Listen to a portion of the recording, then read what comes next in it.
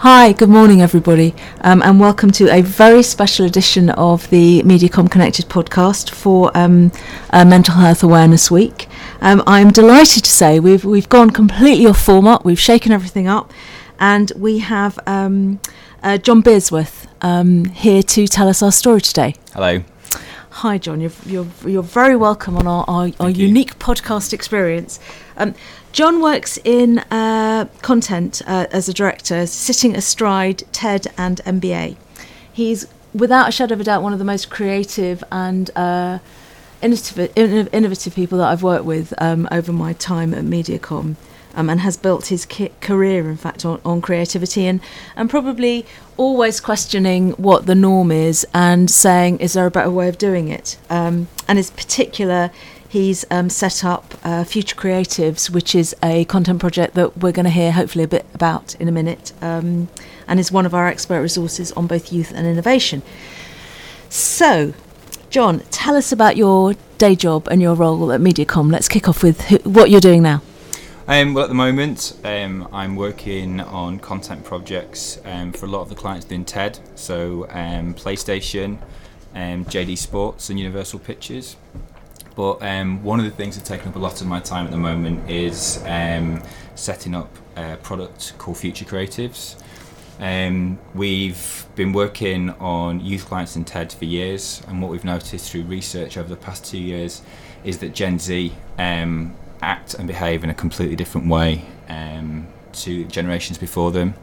So what we've been doing is looking at ways to involve young people in the response to creative briefs as much as possible, and that's led us to recruit a network of 16 to 19 year olds creative talent who are still in school that we're going to work with on an ad hoc basis on briefs for briefs that are aimed at them, which we believe is going to give us a huge amount of insight that leads into ideas that genuinely land with the audience. It's a huge opportunity there, isn't there? Yeah, I think so. So I think let's just say on the day job, if anybody out there has got a brief for that age group, for that cohort, please email John, give John a call, WhatsApp John, whatever. But that's not why you're here today. No. So you're here today to tell us about how you've got here today and something about your journey here over the last few years. How long have you been at Mediacom? So I've been at Mediacom this time 9 years, but previous to that, with a 4 or 5 year gap in the middle, I did a year and a half when I first started in the industry, so, in the response team at what was formerly called Direct. Oh, with David Coffin. Yeah. Well, that must have been bracing. Yeah, a good introduction to the industry. Good to the bait. Good, yeah. Tell us why you're here today. I'm here today because I am a mental health ally at Mediacom, and we've been thinking about ways to start conversations around mental health at Mediacom, and I have a story that I thought would be useful to share. There's actually going to be a written piece going out this week as part of mental health awareness to all staff, but we thought it might be useful to talk through some of the things that I've learnt around working through trauma that has resulted in mental health issues that have made at times it very difficult to work and to actually being able to imagine to work normally again. Yeah. Because I think that's one of the main things that I got into my head when I wasn't well, was that I wouldn't be able to hold the job down again. And I'd sort of hadn't expected to have ambition and drive to pursue a career again. Yeah. So, and throughout that whole time, I was still working with Mediacom, and I was supported, and we got to a place where I am today, and I'm in a much better place and more focused on my career, and that was something that I wasn't expecting to actually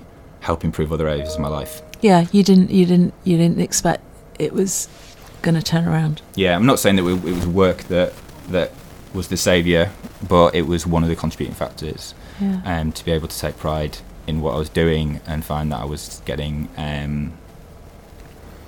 rewarded rewarding myself with sort of the work I was doing was had a big impact on my overall mental health. So it's really not easy to talk about this. It's also slightly weird for us to be talking with microphones in between us as well. So what can you tell us? Because we're kind of aware, aren't we, that there are other people out there who might be having a really difficult time, and that you might be sitting next to somebody, even if you're feeling fine yourself, who's having a very difficult time. What would you tell us about your experience? So, I mean, essentially, it's around about 4 years ago. I suffered what you would describe as serious emotional trauma, and it really did change my life. It turned my whole life upside down. I don't want to go into the detail of what happened because it's personal. It's personal, and it would take a lot longer than this podcast to describe exactly what had happened.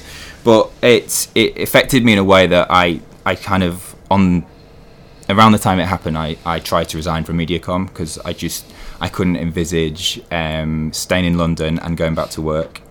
And I was very lucky at the time to have a boss who doesn't actually work at Mediacom anymore, but Aki Mandar. She instantly just signed me off with a 2-month sabbatical to give me some time to think. Yeah. And in that time, I'd gone back home to stay with family in Leeds, and I decided that I wasn't going to come back to London. And again, Mediacom were great in that they sorted for me to transfer to the north.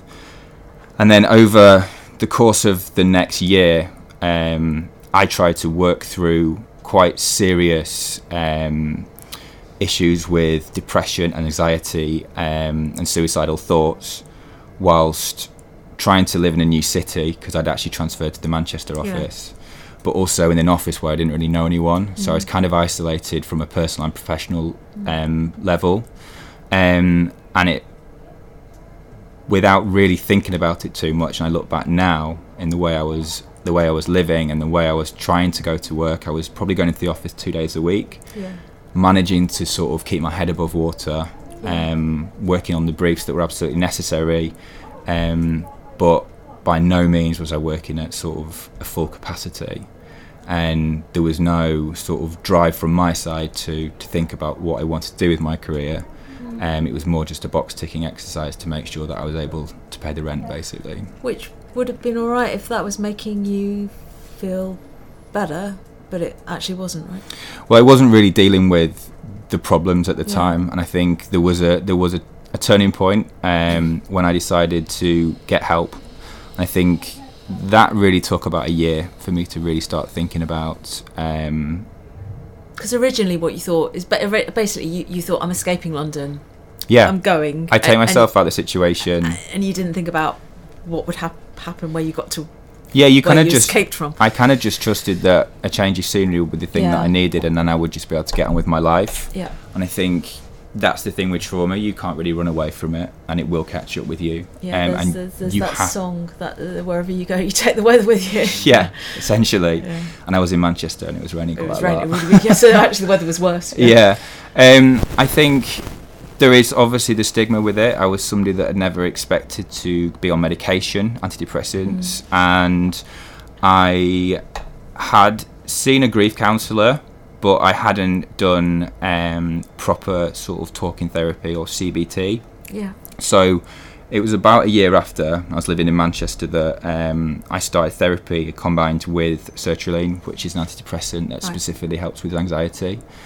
I think the medication gave me the headspace to think a little clearer, and the therapy was the thing that started to get me to address my issues and think about what I wanted to do, and that was very much the starting point of a journey, because that was 3 years ago, and it took around about a year of that to realise that I wanted to move back to London, and that was a scary prospect.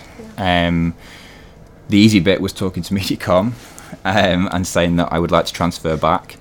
The hard bit was actually committing to that decision, because I was in a way settled in the home that I had in Manchester. Yeah. And the thought of moving back was brave, apart from anything brave, else. but also it kicked off significant waves of anxiety that would leave me paralysed at the house some days. I wouldn't be able to leave the house. And then the weekend that I was due to move down, I mean, it is kind of funny, but it's kind of not. I was on the phone cancelling my Virgin broadband and booking removal men, and then half an hour later would reverse both those things, then half an hour later would reverse it again, to the point where the removal men stopped answering the phone. And I couldn't move. They probably get it all the time. Yeah, and it was, and that was something that I had to sort of really understand, that contradicting thoughts in your head can exist. How did you? And you have to accept them. How did you deal with it on that weekend? Well, I didn't move out of the house in the end. I left my house as it was. Right. I didn't take up a place to live in London, and I stayed with friends. And I had about a 4-month period where I was getting used to being back working in the office, but I would regularly be going back to your house, back to Manchester, say on a Wednesday, and I wouldn't be coming back into the London office till Tuesday and working in between. And do you think you needed that? Do you think that was like the kind of it was it's one of those halfway houses things that I was essentially because that's not a terrible thing. I mean, as you describe it now, it probably felt like a compromise at the time, but as you describe it now, you kind of go, that makes what a massive amount of sense. Yeah, it was something that I tried. I almost thought was going to be a long-term plan.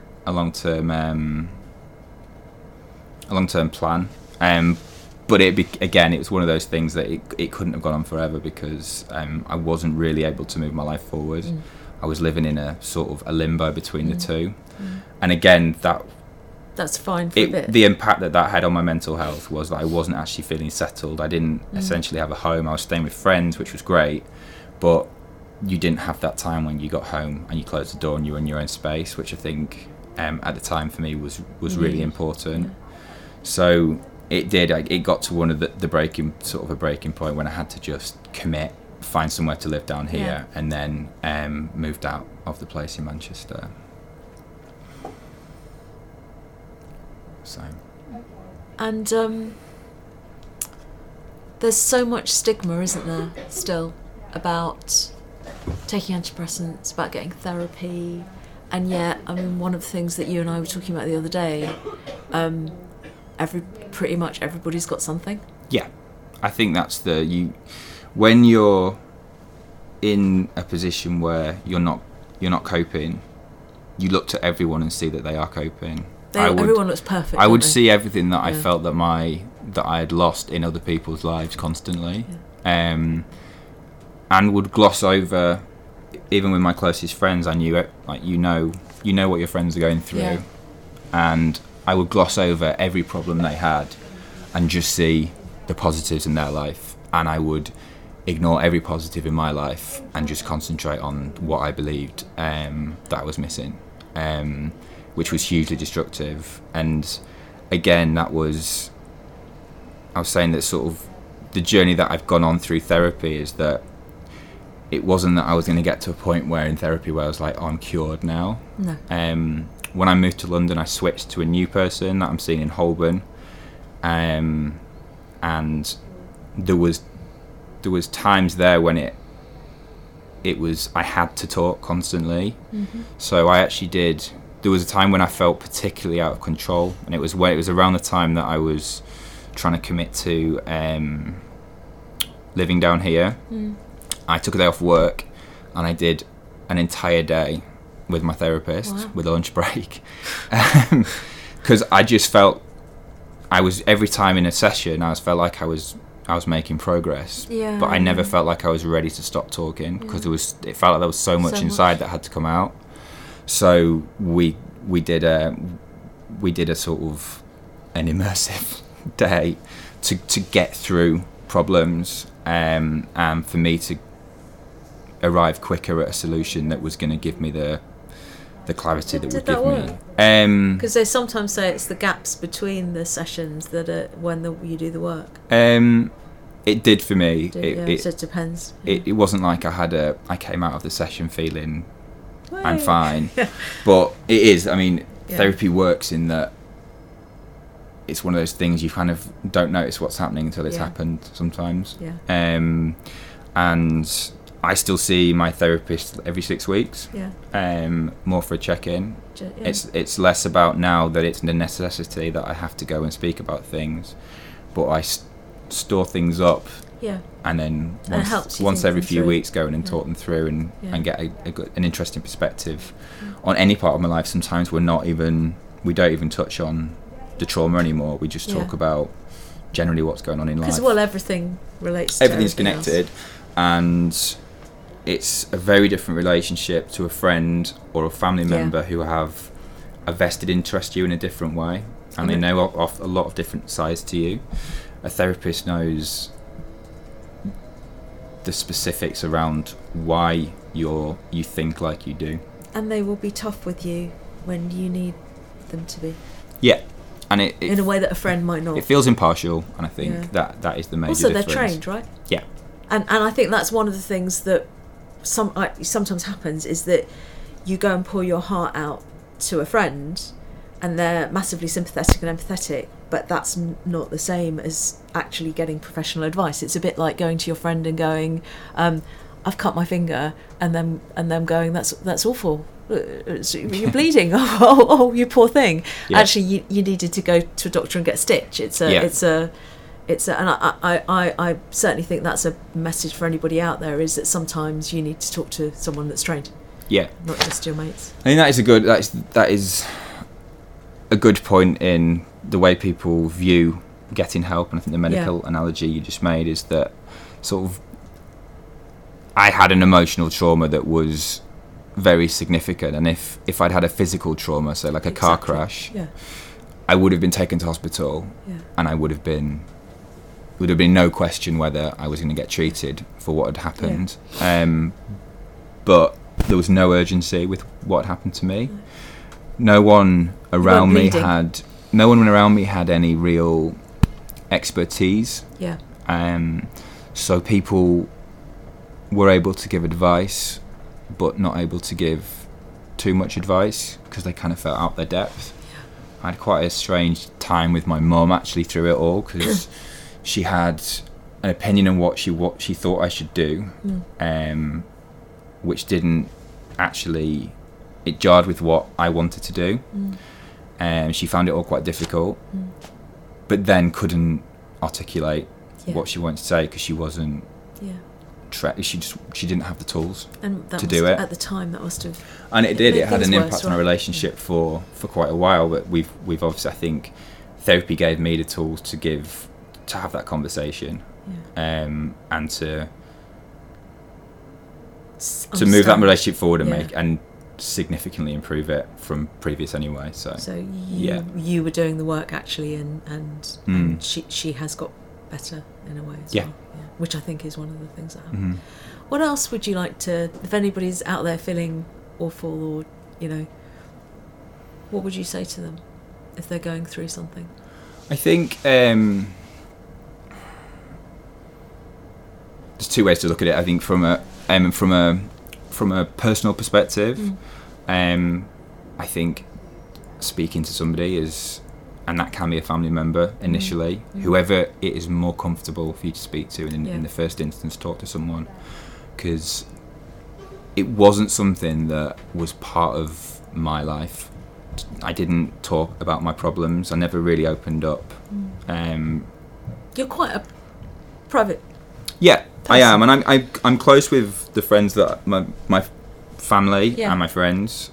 But even with them, I wouldn't be regularly talking about what was on my mind and how I was feeling. And I think if you're in that mindset and you're not doing great, you will go inwards. You internalise. Yeah, and you listen to those voices, those negative voices, and that's. Well, you just rationalise something. There's no one there. You don't have an external voice to sound things out with, so you become your own sounding board. And you can normalise thoughts and behaviour.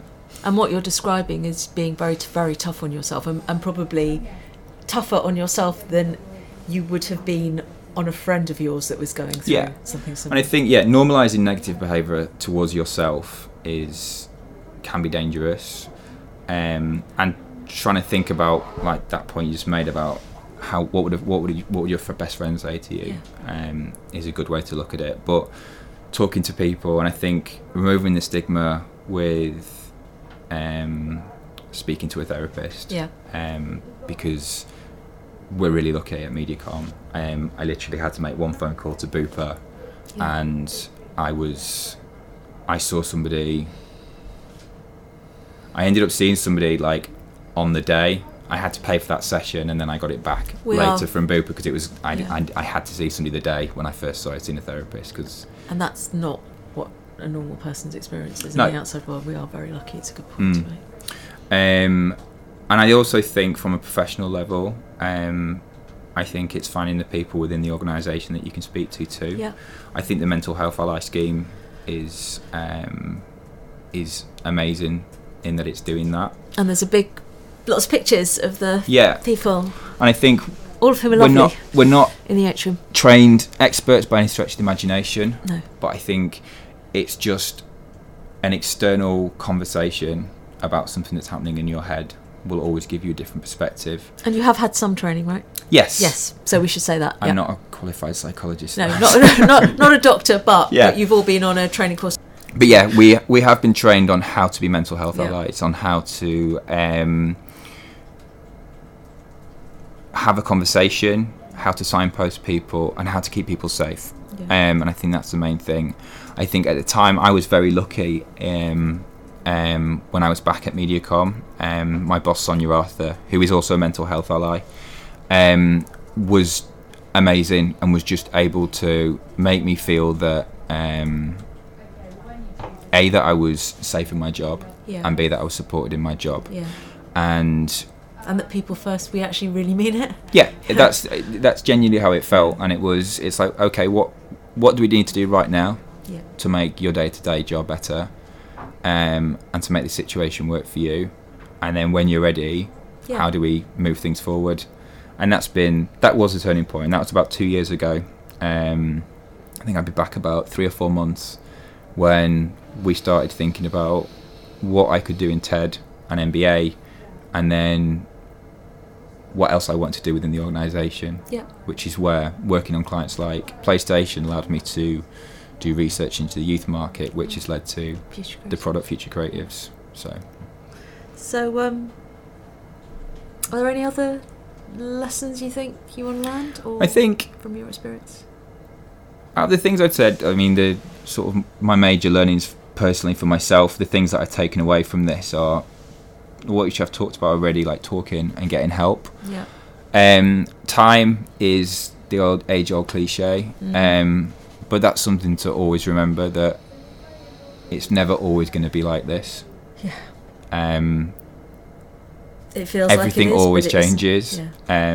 It will get better. Sometimes it gets worse, but it will always change. I was very focused on fixing things, and I felt like I could do that myself. So constantly moving. It was things that were actually making it worse for myself. Isolating myself, making life harder. But I just wasn't able to sit back and let the feelings pass. I felt like I had to do something about it. That's a great expression. I think that's. I mean, I sometimes think that it's like being squashed by a wave at the seaside. And actually you can't fight the wave, because if you fight the wave, you're just going to choke on the seawater. But if you wait, it does pass, and then another one might come along. But that will pass as well. And when the time is right, the tides will change. And as you, through things like talking to your friends and getting help, you learn about yourself, and you learn how to cope better with situations.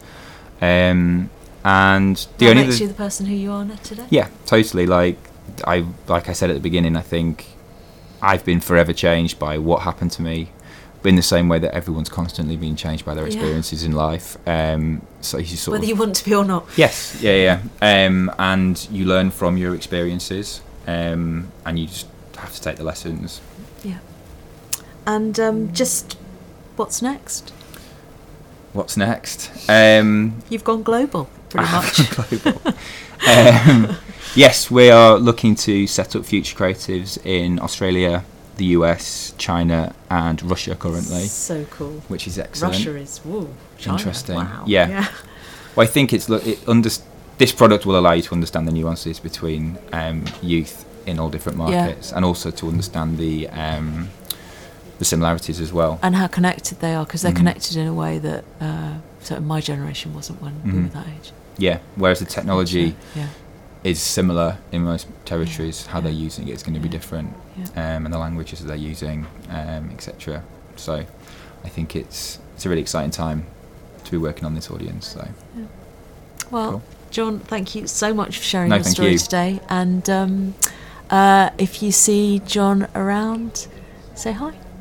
Cheers.